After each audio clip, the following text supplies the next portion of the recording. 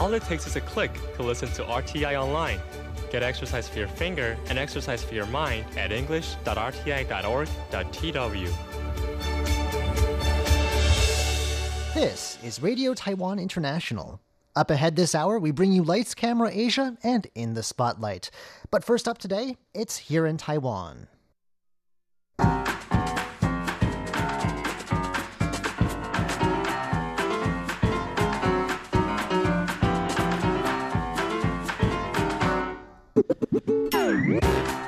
Hello and welcome to Here in Taiwan. Today is Thursday, November 7th.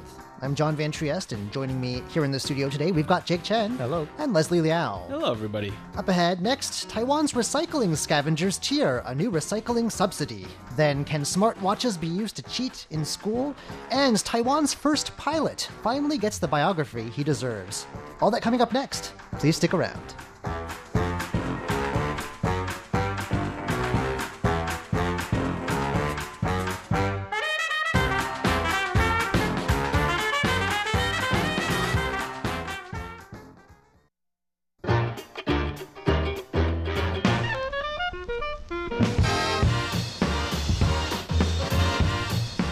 When it comes to global recycling metrics, Taiwan always seems to be doing pretty well, and now, thanks to a new recycling subsidy, it seems like we're doing even better than ever before.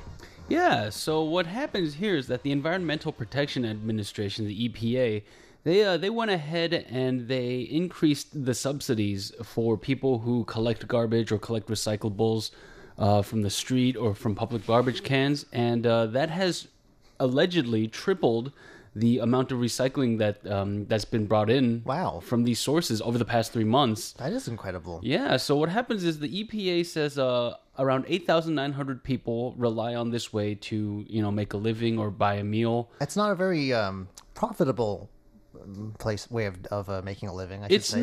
It's not. They say on average you can make about $3,500 per month through this program now. Additionally... That's not a great living, but I guess you can survive on it. You can subsist, I'm guessing. That's like new Taiwan dollars, right? Yeah, new Taiwan dollars. Roughly $120 Yeah. And but it seems, what surprises me about this is that I always assume that they just wait around when the recycling truck comes and take your recycling for you. They do that. They tend to...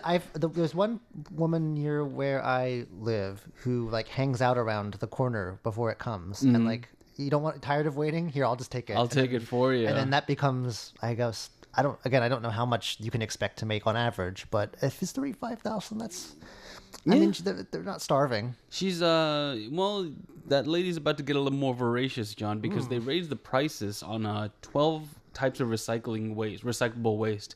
So they raised the amount of money that the government gives you for whatever you bring in. For example, paper-made containers rose from 1.4 new Taiwan dollars per kilogram to 18.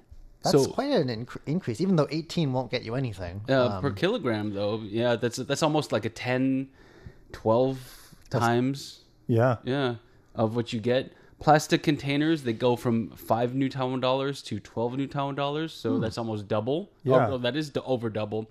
And old computer keyboards, if you guys have any old computer keyboards, keep this in mind, because they went from 1 new Taiwan dollar to 30 new Taiwan dollars. So when I need a raise, I know what to do. So if you... Plenty of those upstairs. Do we have a computer graveyard upstairs? I'm referring to my own computer. Oh, okay. I mean, mine too, right? So what happened was the first month of the subsidy increase, you got 32 tons of garbage. Then we got 77 tons, 117, and then last month we got 123 tons. From just these recyclers? From just these recycling scavengers? Establishments, yeah. Yeah. I was going to say, I'm sorry, the per unit reward might not be too high, but the item that you mentioned, like plastic bottles and these are all over the place if you look. Yeah. So it's, yeah.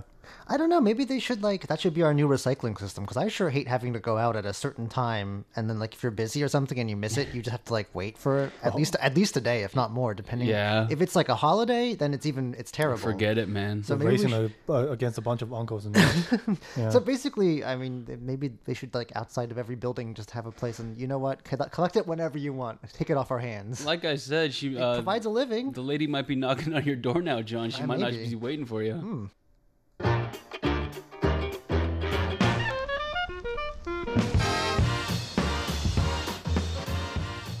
Well, back in my day, we only had flip phones, and that was a big concern. But now there's any number of devices on kids, and the latest one to spark concerns about cheating in schools seems to be the smartwatch. Now, they've been around for a while. Why is this just coming out now?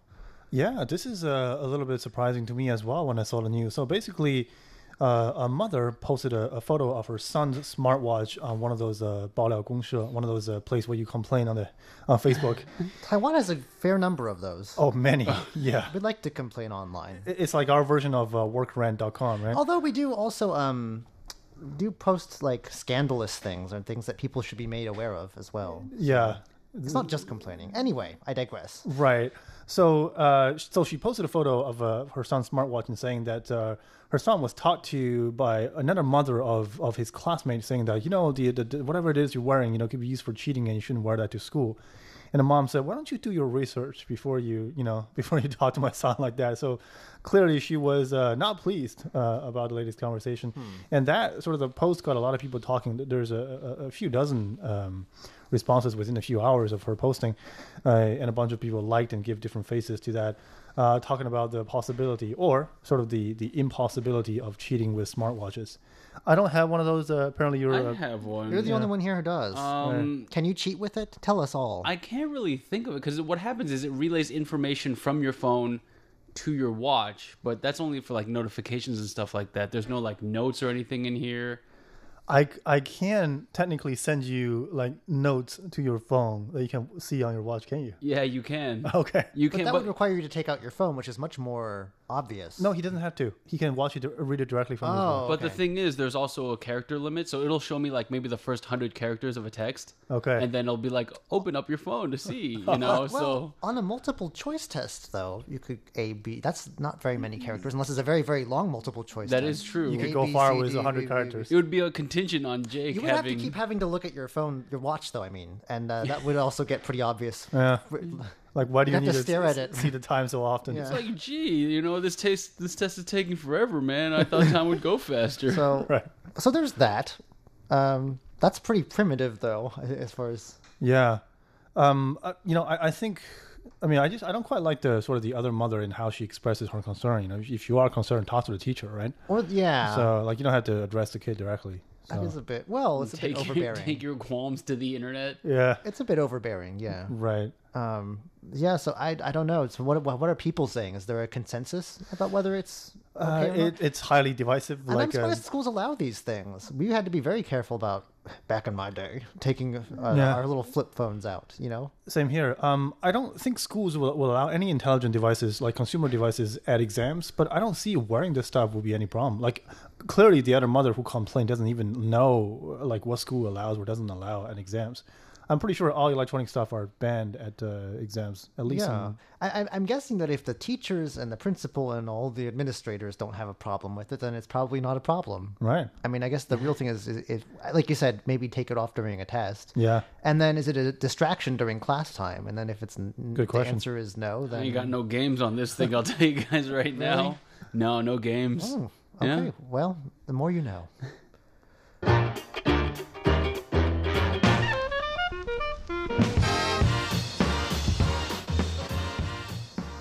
Xie Wendai is a very fascinating man. I did a program a long time ago about his life story. He's known as Taiwan's first pilot, but when I was doing the research for that program, I found that there were no books about him. He is the first person in Taiwan to pilot an aircraft, and he had a very amazing life. And until now, no one seems to have written about him. What a very missed much. opportunity. Yeah, I mean, there were some old newspaper articles and things, and stuff online, but that was about it. Like, he's the first one to physically fly a plane? Yes. Wow. Is it like a military plane or a Well, commercial plane? he did everything. Should be, okay. He was born in 1901 in Taichung at a time when Taiwan was under Japanese colonial rule. Okay. And the way I remember reading the story was that there was in those days traveling air stuntmen who came and performed in public. And I think it was an American who was on tour in Asia came and inspired him to take up the Okay. challenge. At the time, you could only learn in Japan. And so he went and did it. And he did races for prize money, if I remember correctly. It's been a while, but that's really just the beginning of the story, though. The biography is written by his son, and it's called Wandering Between Two Motherlands. And it's a very act sort of titled to that. It sums up his whole life, basically. He started out, of course, with under Japanese colonial rule. He studied in Japan, and he trained there. And it was a big deal for Taiwanese people because, as his son puts it, at the time, the local people were viewed as second-class citizens. And it was a big achievement to be in the air, and he performed for hometown crowds. It was a big hit. And, it says that it also impressed the colonial authorities. The governor general at the time wanted to turn his father into a sort of a role model for what a Taiwanese subject ought to be like. He rebelled, though. He got his own airplane due to a subscription. People around Taiwan sent in money for him to buy his first airplane. And, That's crowdfunding, isn't yeah. it? Yeah. For like, it In was the, like, like, it was like 1940s. one of those biplane thing, a very old-fashioned type of a plane, but it was his. And so what he did with it, he joined what was then an ongoing trend called the Taiwan Cultural Association, and also he was involved in a kind of a movement for home rule to try and get Taiwan its own parliament. They weren't advocating separation completely. That was a bit taboo. He would have gotten in trouble for that. But So a they tried to pilot get and a politician. yeah, What well, a he guy. pulled off a very big stunt, and it made those in power very angry. He traveled to Tokyo to deliver yet another petition for Taiwanese home rule, and he flew over Tokyo, dropping hundreds of thousands of leaflets criticizing Japanese rule here. It didn't go over well. I bet, yeah. Dropping stuff over Tokyo. Yes, and so he decided that he had to leave, and so he went to China, where he had a distinguished career serving under an Air Corps that was part of the National Revolutionary Army at the time. He fought in the Northern Expedition and the Central Plains War. It was a very fractious time in China's history, and he was shot down. And he survived all that? He did. Multiple wars into... Wow. He had serious injuries and could not fly after that for more than 3 hours at a time because of his wounds. And then things got very bad because though he was actually fighting, for the government, people felt that Taiwan was ruled by Japan, therefore people from Taiwan, some of whom had Japanese passports or residency permits, should be viewed with suspicion. And so he was, like the title says, caught between two different homelands. And the KMT government was very suspicious of him, especially as tensions between China and Japan grew, and eventually it turned into a full-out war. So he was in a dangerous position. The Chinese KMT government's blue shirts were taking people and making them disappear, and it turned out that he was in some danger. By the time Japan and China were fully at war in the 30s, he got into a very tight situation when a Japanese commander tried to make him spy on some Chinese officials and said... He showed him a list of people to be executed, and he was on the list. So he could either work with Japan and escape execution at the hands of the Chinese, or so it was a very or betray his own. Yeah, it was a very difficult situation, and he had to walk a very tight line. There was a collaborationist government working under the parts of China that had been invaded by Japan, and there was a lot of pressure on him. But he at least managed to refuse one thing, which was to become their civil aviation administrator. He refused to do that. So For the Japanese? Yeah, and for the collaborationist Chinese government under Wang Jingwei. Oh, I remember. He refused to do that at least. So it's a story about a very difficult and storied life, very full of drama, full of color. And no one had ever written about him before. It's almost like the Red Baron. Yeah, I was going to say, like an average person would go through one of these and you would have enough stories for a lifetime. He's went through all that. It took his son 7 years to put this together. He was born in Nanjing in 1930, it says here. Okay. And he later came over with the nationalist government. Okay. And it's a really sad ending to this tail note here. He said that his wife was the most supportive person during the 7 years he spent writing this, and she passed away. Oh. And he put a copy next to her when she was cremated, hoping that she would carry a copy off to the ancestors, and then so they can read it as well and see what they have to say. Multi-talented, has a strong backbone, loving man. I can't say anything else. He had so many difficult choices too. I hope they make a movie out of this. I've always felt like it deserves. It that does treatment. sound like a good film. Yeah. He had a really hard time. Did you meet him in person when you? His son, no. Like I said, there was very little. I asked around at libraries, and no one had heard of him even. Wow. He's not very widely known even in Taiwan today. It's kind of for what he's done. Yeah. I think it's just one of those things that kind of has gotten buried under a lot of other stuff over time. So, yeah. Let's hope this book brings a lot of the stories to public I attention. want to find a copy. Maybe we can get it. We can translate it into English or something. It deserves to be better known.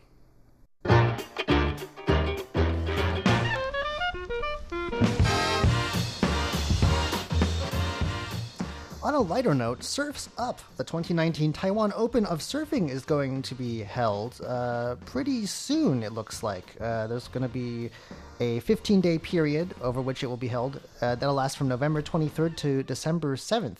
This is the biggest event yet, apparently. They've got over 300 contestants from 28 countries, which is a record number that are planning to take part. There is, I'm not sure how much a typical surfing prize goes for, but I think it's not bad. It's been the domestic competition, for instance. It was originally about $8,000 US. It looks like it's been doubled around to encourage more local people to take part as well. And it's the biggest ever prize for a domestic surfing event. It doesn't say what the international challenge will look like. And it looks like it's a very major event, too. They're going to crown, as they have in the last year, the World Junior Championship and the World Longboard Championship. So it's a pretty big international event. You may not associate Taiwan with surfing, but the Taidong area on the southeast coast is very well known here, I'd say, at least, for surfing. Definitely. And this town in particular, called Jinzun, which is in Donghe Township, is especially good for waves. And that's because it's along a stretch of coast where the continental shelf is only about 50 to 60 meters from the shore. So it drops off very abruptly into the deep sea. And that means that as waves come in, they crest very high. And it's apparently one of the best places to surf around here, especially in autumn and winter, because we've got that northeast monsoon that blows through. And so you've got a combination of that and some big continental shelf. Yeah, that's very strong. Lots of stuff going on. Surf's Up.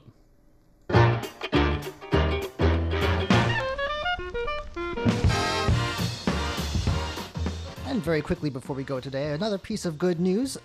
They've been doing a migratory bird count on Taiwan's southern tip at Kunding National Park for like decades now, it looks like.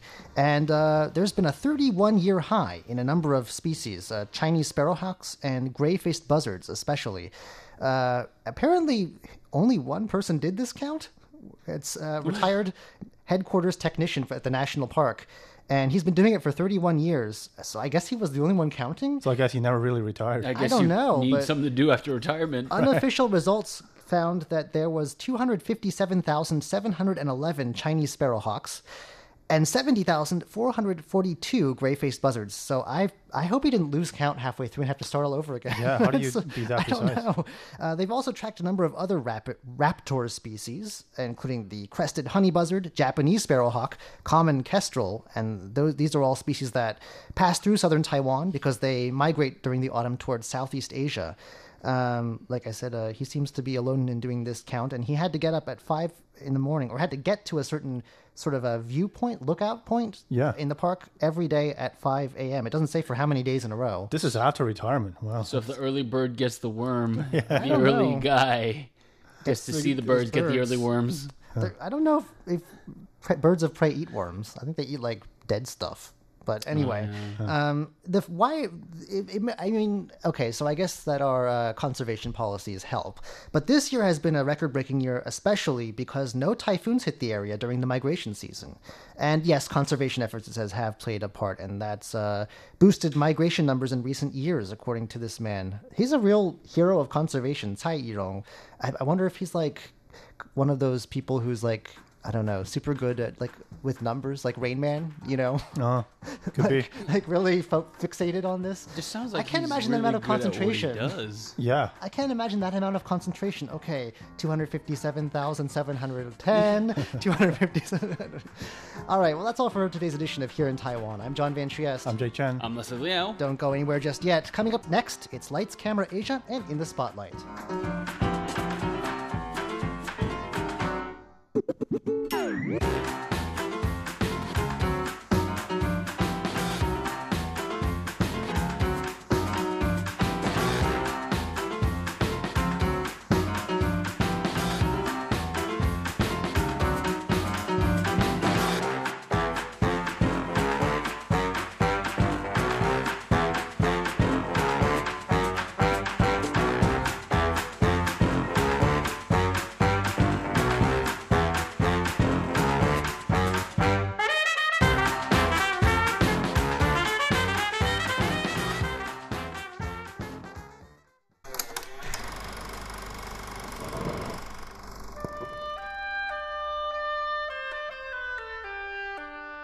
Lights, Camera, Asia.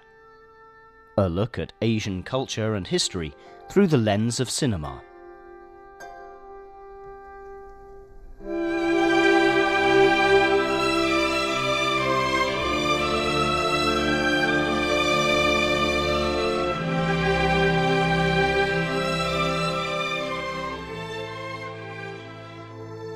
Hello and welcome to Lights, Camera, Asia.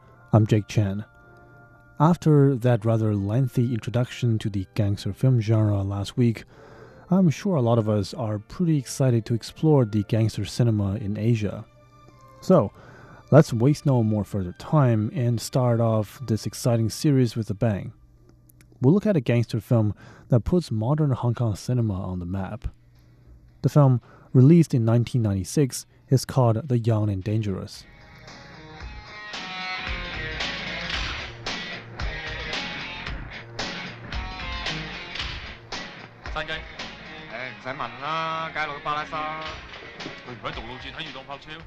The time is the mid-1990s, and a few young men are strolling down a neon-lit street of Hong Kong. The leader of them is Hao Nan, a tall, slender young man with long hair. He's asking whether his friends have all gathered for what he calls, quote, something important. His buddies tell him that everyone is here except for a guy named Chicken. The lens then shifts to another location. A young man with short hair that's been dyed white walks out of a nightclub and bids goodbye to two ladies. This is the man nicknamed Chicken, the number 2 guy in the clique. The men eventually gather in a group and begin to discuss their plans for the mission at hand. Hao Nan, the leader, talks the group through their plan. Apparently, they are targeting Ba Bi, the leader of a rival gang. Hao Nan has already done the scouting work and knows that the man often visits the spa he owns every Tuesday evening. And this is the moment where he has the least number of gangsters in his surroundings, and Hao Nan decides to pick this moment for an ambush. One of Hao Nan's entourage intentionally makes a scene in the public shower section, attracting the attention of Ba Bi's gang members. They soon surround him and try to teach him a lesson, and it is at this moment that Hao Nan approaches Ba Bi, who is now relatively unprotected. Hao Nan slams his head with a hairdryer and then proceeds to choke him with the wire. What proceeds is a series of bloody fights.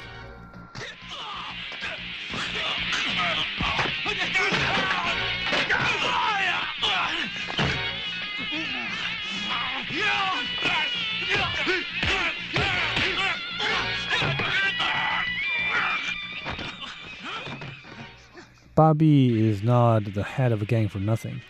He's quite a strong man, and he managed to break himself free from Hao Nan and his company. He runs off onto the road, and Hao Nan's gang follows him right behind. The few young men still couldn't get the upper hand to the rival gang leader, who is now wounded and is desperately trying to break free. And just when Ba Bi is about to run off, Chicken runs over to lend a hand, or shall I say a knife. He stabs him and finally stops him in his tracks. Hao Nan and his boys jump on top of him and help Chicken finish the job. This, at least in the film, looks like a well-executed plan by several stylish, good-looking young gangsters. But let's tell things like it is. At the core, this is basically premeditated murder, and it happens in public. However, for these few 20-something-year-old men, this almost looks like another day in the office. Days later, the young gangsters are seen singing karaoke with their boss, Mr. B, to celebrate the successful elimination of a rival gang boss. Before we continue on with the story, it's hard not to ask the question that's probably in everyone's mind at this point. How come this group of 20-year-olds are not in school or working on a job, but are out there making a bloody mess? And what's even more worrying is that they all treat this as if it is just a part of their daily life. With that question in mind, let me bring you to the film's opening sequence. Young and Dangerous opens with a shot on a slum neighborhood in Hong Kong with a title card that reads, "The Hong Kong government needed to scramble and relocate a large number of families after a fire devastated the Xixiawei district. The families have since been relocated in a densely populated and poorly managed neighborhood. Over the years, the neighborhood becomes a hotbed for young hooligans as a whole generation of them grow up with little education or adult supervision. And this is where Hao Nan and his friends grow up." 即係我冇料到啦，冇料到啦！林哥，聽日照樣攞封利是嚟，你哋都係唔好忙。如果咪一人一支。When 12-year-old Hao Nan was playing soccer one day, he ran into Quan, a local gangster who comes around to give him a hard time. The two groups clash and it quickly escalates. After all, Quan and these guys are adults, and they give Hao Nan's friends a pretty bad beating. It is at this moment that Mr. B passes by and steps in to save the day. Hao Nan tells him that he'd like to follow him in his gang. And that's how he and his friends get initiated in the world of organized crime. We could say that he accidentally got involved in the world that where he is today is the consequence of a hot-headed decision that he made when he was a teenager. However, it is pretty clear now that Hao Nan and his fellow gang members are having a pretty good time now that they're in their 20s, and none of them are showing much sense of repentance. In a way, these young men are all products of broken families and malfunctioning social infrastructure that fails to provide them with proper guidance and emotional outlet that these teenagers so desperately need. See, instead of having positive, upstanding role models to look up to, such as their fathers and uncles, they grew up in the presence of many gangsters. And since the neighborhood they live in is much like many other turfs that are controlled by different gangs, they witness gang fights and realizes that the gangsters are the ideal model for men. And while we're on the subject of gangs, it is worth pointing out that Hao Nan and his crew are the lower tier members of an imaginary gang called Hongxing. It is clearly modeled after the Triad, which is a transnational gang largely made up by Chinese-speaking populations in China and around the world. So, back to the movie. Hao Nan's crew has completed their, well, for lack of a better word, their assignment of assassinating the leader of a rival gang. And now they're having a rather good time. But unbeknownst to any of them, Quan, yes, that very same guy who bullied Hao Nan when he was a teenager, is a good friend of Bobby, the boss leader who got killed, and he has begun to plot revenge for his pal. And as it turns out, Quan is a very cunning and vengeful person, much more so than anyone could have anticipated. So he managed to somehow isolate Hao Nan with the girlfriend of his buddy's chicken and drug the pair so they would hook up. He then sets up an ambush on Hao Nan and his friends. When Hao Nan wakes up from what really feels like a bad dream, what awaits him is not a normal barroom brawl, but a total bloodbath.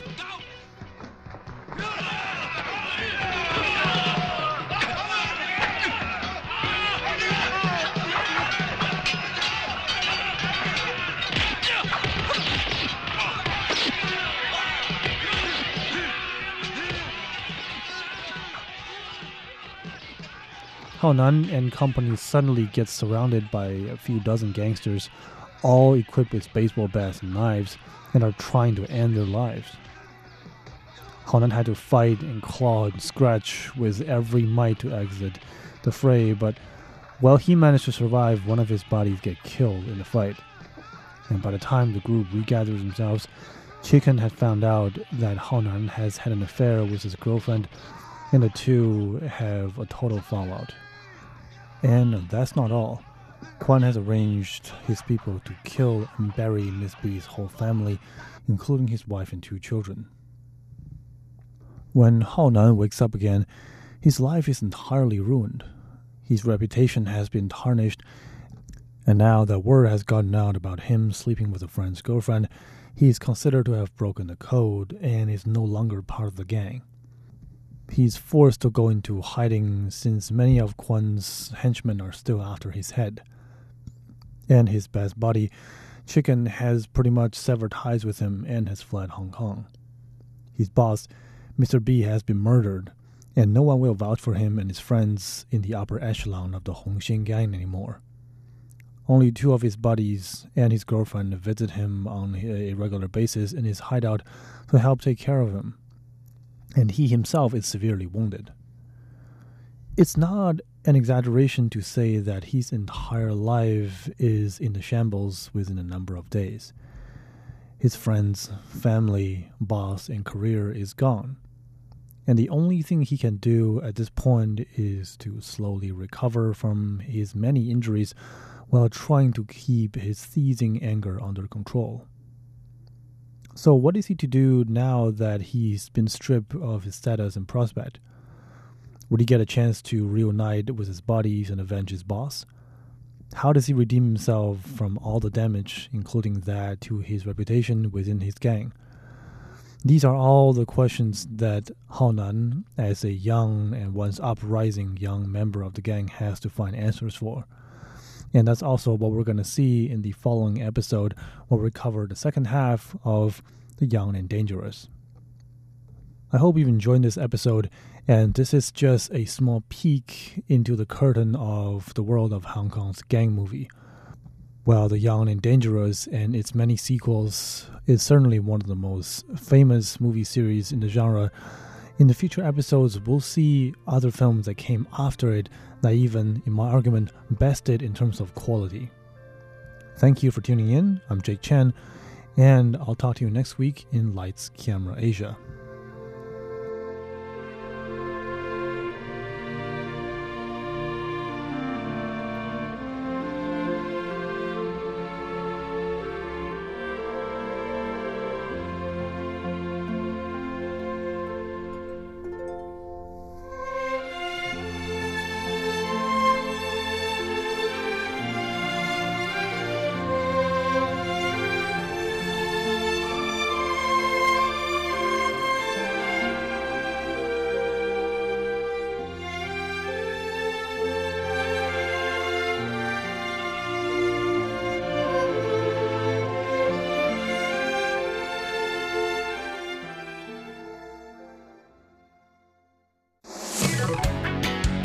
Ladies and gentlemen, here's Shirley Lin with In the Spotlight.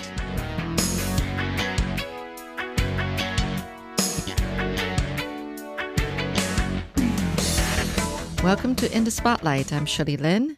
Alyssa Chu is founder and CEO of Anchor Taiwan.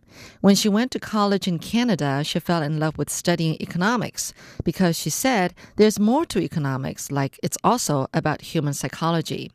Alyssa is also a photographer and a globetrotter. She took 1 year off in between jobs and traveled the world, especially to those less traveled places, since she figured that she wouldn't be going to those places during regular vacations if she were on a job. She took photographs and interviewed people there doing what they do every day.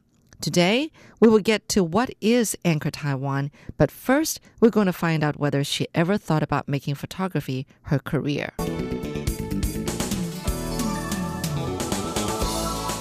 I once thought that might be a possibility because I had this sort of like romantic fantasy of being a war zone photographer. And I think during that, and that I guess comes back to this sense of justice and fairness, wanting to tell stories for the world, for people, things that people should know more about. But I think during my world travels, there were incidents where I realized that I'm probably not the most suited for that. But you did actually kind of like took part in some contest because you won this photography documentary thing, right? At the time, one of my stories was selected into this book called The Other 100. It's an open call for competitions with photographers from around the world with stories to highlight different founders. Like very often, we have like Forbes 30 under 30, Fortune 500, like richest 100 people, so on and so forth. But the idea is that there are a lot of other people's stories that's still worth sort of like sharing and highlighting. And I did this story with this bakery in Bosnia that got selected into this competition. Okay, let's talk about Anchor Taiwan. What is it exactly? It's a hard question to answer. But I would say on the surface, we have two major parts. The first part is our signature entrepreneurial residency program. The other side is what we started this year with an early stage investment arm. So the first part, essentially, we believe that there should be a better way for cross-border exploration, either for business development or for personal career progression, to really understand different culture, industries from different parts of the world. And in this case, in Taiwan. So essentially what I designed is this 1 month program to really bring over top entrepreneurs and tech professionals from around the world to come to Taiwan. And depending on their needs and their interests, we curate different events, training sessions, company visits, so on and so forth, into this 1 month period of time. From this year, we also started having a shorter period of program for business or political leaders who might not be able to come for such an extended long period. And the investment arm is the idea to identify and invest into some of the top technology and teams that we bring over. So essentially adding an additional catalyst to bring the world to Taiwan. For some people, they just really wanted to come here to immerse themselves in a different culture, to understand different industry, so that they might want to build their next big idea for their company, or they might want to take that back home to then, further their career.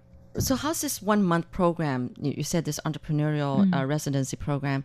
How many people are involved in the program at a time? It's not one-on-one, right? No, it's very boutique, because each person, when we select them into the program, we actually do a lot of work before we even bring them over. So typically, our typical program size is in between 5 to 10 companies or 5 to 10 founders. And they go through a very rigorous selection process. First, they apply into the program. If they get selected, then a lot of preparation and business development preparation starts before they arrive. So say, for example, a founder might have this idea that, I heard that there are a lot of software engineers in Taiwan, and I potentially would like to build a team over there. Or a founder might have this needs that, I have these hardware products, and I need a manufacturing partners to help me realize my dream. So each founder, they have different needs and interests. So once we select them into the program, then we kick off our preparation and our connections with our partners here to prepare their soft landing here in Taiwan. I'm thinking that it must have been an amazing job for you to build up a really solid base here in Taiwan, because you're trying to connect all these people abroad with the locals here. But you have to first get to know the locals, and these locals have to trust you. Yeah, it's very crucial for us to show our commitments with the locals. And that's also why we see ourselves as an ecosystem builder. So it's not like we come here and all of a sudden we just tell you that, hey, let's do business. I believe that that's not how it should work. So we spend a lot of time building our communities. We want to show that we are here to bring value also for the local communities and for the local entrepreneurs. And that's why over and over again, we'll throw events to have sharing sessions for very often founders that we bring over, for them to share their expertise or perspectives that they can bring from Silicon Valley, from Europe, from many different parts of the world. And it's this type of win-win cross-border collaboration that we want to cultivate. Wow, that's great. How old is Anchor Taiwan now? We had our first cohort in June 2017. So now we have finished 8 cohorts, including one shorter one with business political leaders that lasts for 10 days. Okay. So cohorts as in like each batch is like 1 month. Okay. Yeah. Right. Our signature program is 1 month. Okay, right. And how many of these programs do you have in a year? Usually about 3. 3 1-month program, and we'll have shorter one, usually sort of like tailor-made for corporates for a shorter period of time. That's saying like sometimes 2 to 3 days, sometimes 10 days for a very particular business development needs. 2 to 3 days. You don't get to know Taiwan in 2 or 3 days. You don't. That's why I personally really love the 1-month setup. Yeah. However, unfortunately, like very often for corporate executive or business political leaders, they just really cannot be here. If I could, I would. Right. Okay. You came up with the name Anchor Taiwan. Yes. It makes a lot of sense. I hope so. You hope that once they come, they got to know Taiwan, they really put the anchor here in Taiwan. Yes. Yeah. Bringing the world to Taiwan. Going back on how you used to have a lot of fears. Are you still faced with fears? I do. I think I still try to tackle that every day. It seems like you have a lot of passion and compassion for people, whoever they are, coming from abroad or even like local. So I've read about some interviews about you, and it seems like you're a very down-to-earth person. Even though you're a successful, women entrepreneur and everything, but the thing is that you're very down-to-earth. You seem to really have that personable personality. What word is that? With people that you come in contact with. That's how I get the feeling about you. Am I right? I would hope so. Yeah, and I think that's probably in a way related to my training or my passion as a photographer, especially around documentary photography. Because, like one thing I think very important for successful documentary photography is that you need to be able to build that connections with anybody. Like, say, for example, when I am in a foreign country, when I am trying to shoot a story in a local market, I need to be able to instantly build that trust and that connection with someone that I may not speak the same language with. And very often these days, I think one of my superpower is I really can speak to pretty much anyone. I can have a conversation with them. And I think largely because I have this really genuine curiosity for human beings, for other people. I think I totally know what you mean. I'm always curious about my guests that go on my program from inside out and everything. But so how many successful, these cohorts that you have, how many successful cases have you had in these last, 2-3 years? Yeah, we have quite a few amazing stories I love. So out of the 7 signature 1-month cohorts that we hosted, 4 of them we have got founders who either met the co-founders and eventually moved to Taiwan to set up their companies. Oh, great. Or set up a team here to work with Taiwanese talents, or to set up an office here to work with manufacturers here in Taiwan, or to raise funding here in Taiwan. And it's really through a lot of these stories, like I have constantly entrepreneurs who came to me and say, hey, Lisa, Anchor Taiwan changed my life. Because some of these people, it's their first time in Taiwan or first time in Asia even. And through this program, and again, this is not only us. We really rely on a lot of partners and good friends out there to do this together, because to showcase what Taiwan has got for the world, this is not possible through either one person, one platform, one company. Really, this is a joint effort. And because of that, we see these foreign founders now living in Taiwan. Who knows, eventually might settle here and growing the team. And we would like to have more and more of that here. You're listening to In the Spotlight with Shirley Lin. Let's assume that this is a platform to really, promote Taiwan. What would you say that's great about Taiwan, that people should really consider this as the anchor? Yeah, there are so many awesome things about Taiwan that I think the world, to a large extent, still overlooks.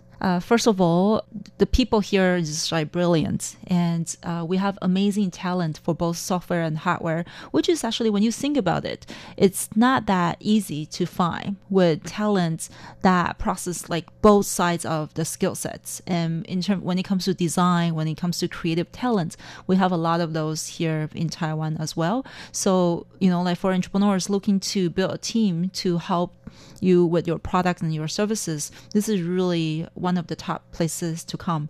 But in addition to that, Taiwan is very unique in a sense that we have a huge sector with small, medium businesses, a lot of hidden champions, traditional industries. Many of these people, they're potentially your partners to work with, especially when it comes to hardware manufacturing. But in addition to that, a lot of this can also be your potential clients, especially for people who are building solutions to disrupt the traditional industries.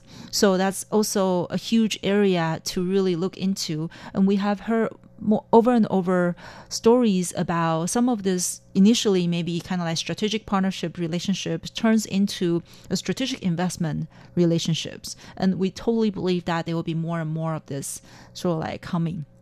And in addition to that, Taiwan is also a great test market. It's a great place for people who wants to run their pilots. You know, it's big enough with 23 million population and very sophisticated target audience, but you know, small enough for you to have things under control. So for early stage entrepreneurs, it's one of the top destinations for you to test out a few things before you launch in a full scale. Wow, you've just listed all the great factors, really, that there are I've many never more. realized. I can go on. Oh, I'm sure, but that's enough to really inspire me already. But that is amazing. Yeah, now I realize that I thought that you are a techie person, but then I realized that actually, you know, with an economics major, but actually you just realized that there's this great potential in technology side in Taiwan that people should take advantage of. Yeah, I don't really have a really deep technical background, even though I did go through, you know, quantitative trading with training more on the economics and math side, but not really in terms of engineering. Like I know a bit of financial engineering, but not the tech engineering. I see Anchor or myself more as a bridge. So I think very often it's about whether you have someone who speaks the language from both sides, technology and business, and being that translator to basically tell the stories to the world.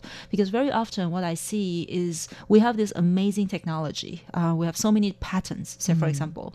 But how do we tell the story? How do we actually have a relatable examples when we want to tell our, say for example, our foreign entrepreneurs how amazing and how established this Taiwanese company is? Very often, if you just tell them, you know, like in terms of their revenue and all that, that might not be that easy for them to relate. A big role or mission that I see with myself is to really always find that relevant parts to make the translation for both sides to understand. It's really been great talking to Elisa. We need more people like you. Thank you. And, you know, doing all these great things to really promote Taiwan. And, you know, we do aim to globalize Taiwan and all that, but it takes, like, what are the practical steps of doing that? And people like you is kind of like the pioneer of that, I think. Thank you. Yeah. There's still a lot of things that we need to do and we want to do, but step by step. And very thankful for all of the partners and friends along the way. Great. Thank you, Elisa. No problem. Thank you for having me.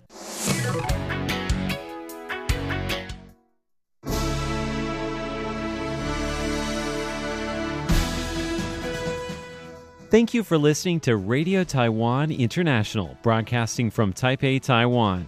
Check out our website at english.rti.org.tw. Again, that's english.rti.org.tw for the latest news and features from Taiwan. You can also listen to our programs and watch videos as well. Our 60-minute English language program can also be heard every day at the following times and frequencies. In southern China and South Asia from 1600 to 1700 UTC on 9405 kHz. Again, that's in southern China and South Asia from 1600 to 1700 UTC on 9405 kHz. And in Southeast Asia from 0300 to 0400 UTC on 15320 kHz. Again, that's in Southeast Asia from 0300 to 0400 UTC on 15320 kHz. We'd love to hear from you. Please send your comments to P.O. Box 123-199, Taipei, Taiwan. Again, that's P.O. Box 123-199, Taipei, Taiwan. or send an email to rti@rti.org.tw. Again, that's rti@rti.org.tw. Also, visit us on Facebook. The address is fb.me/Radio Taiwan International. Once again, on Facebook, we're located at fb.me/Radio Taiwan International for videos, photos, and news of interest from Taiwan. Thank you once again for listening to Radio Taiwan International.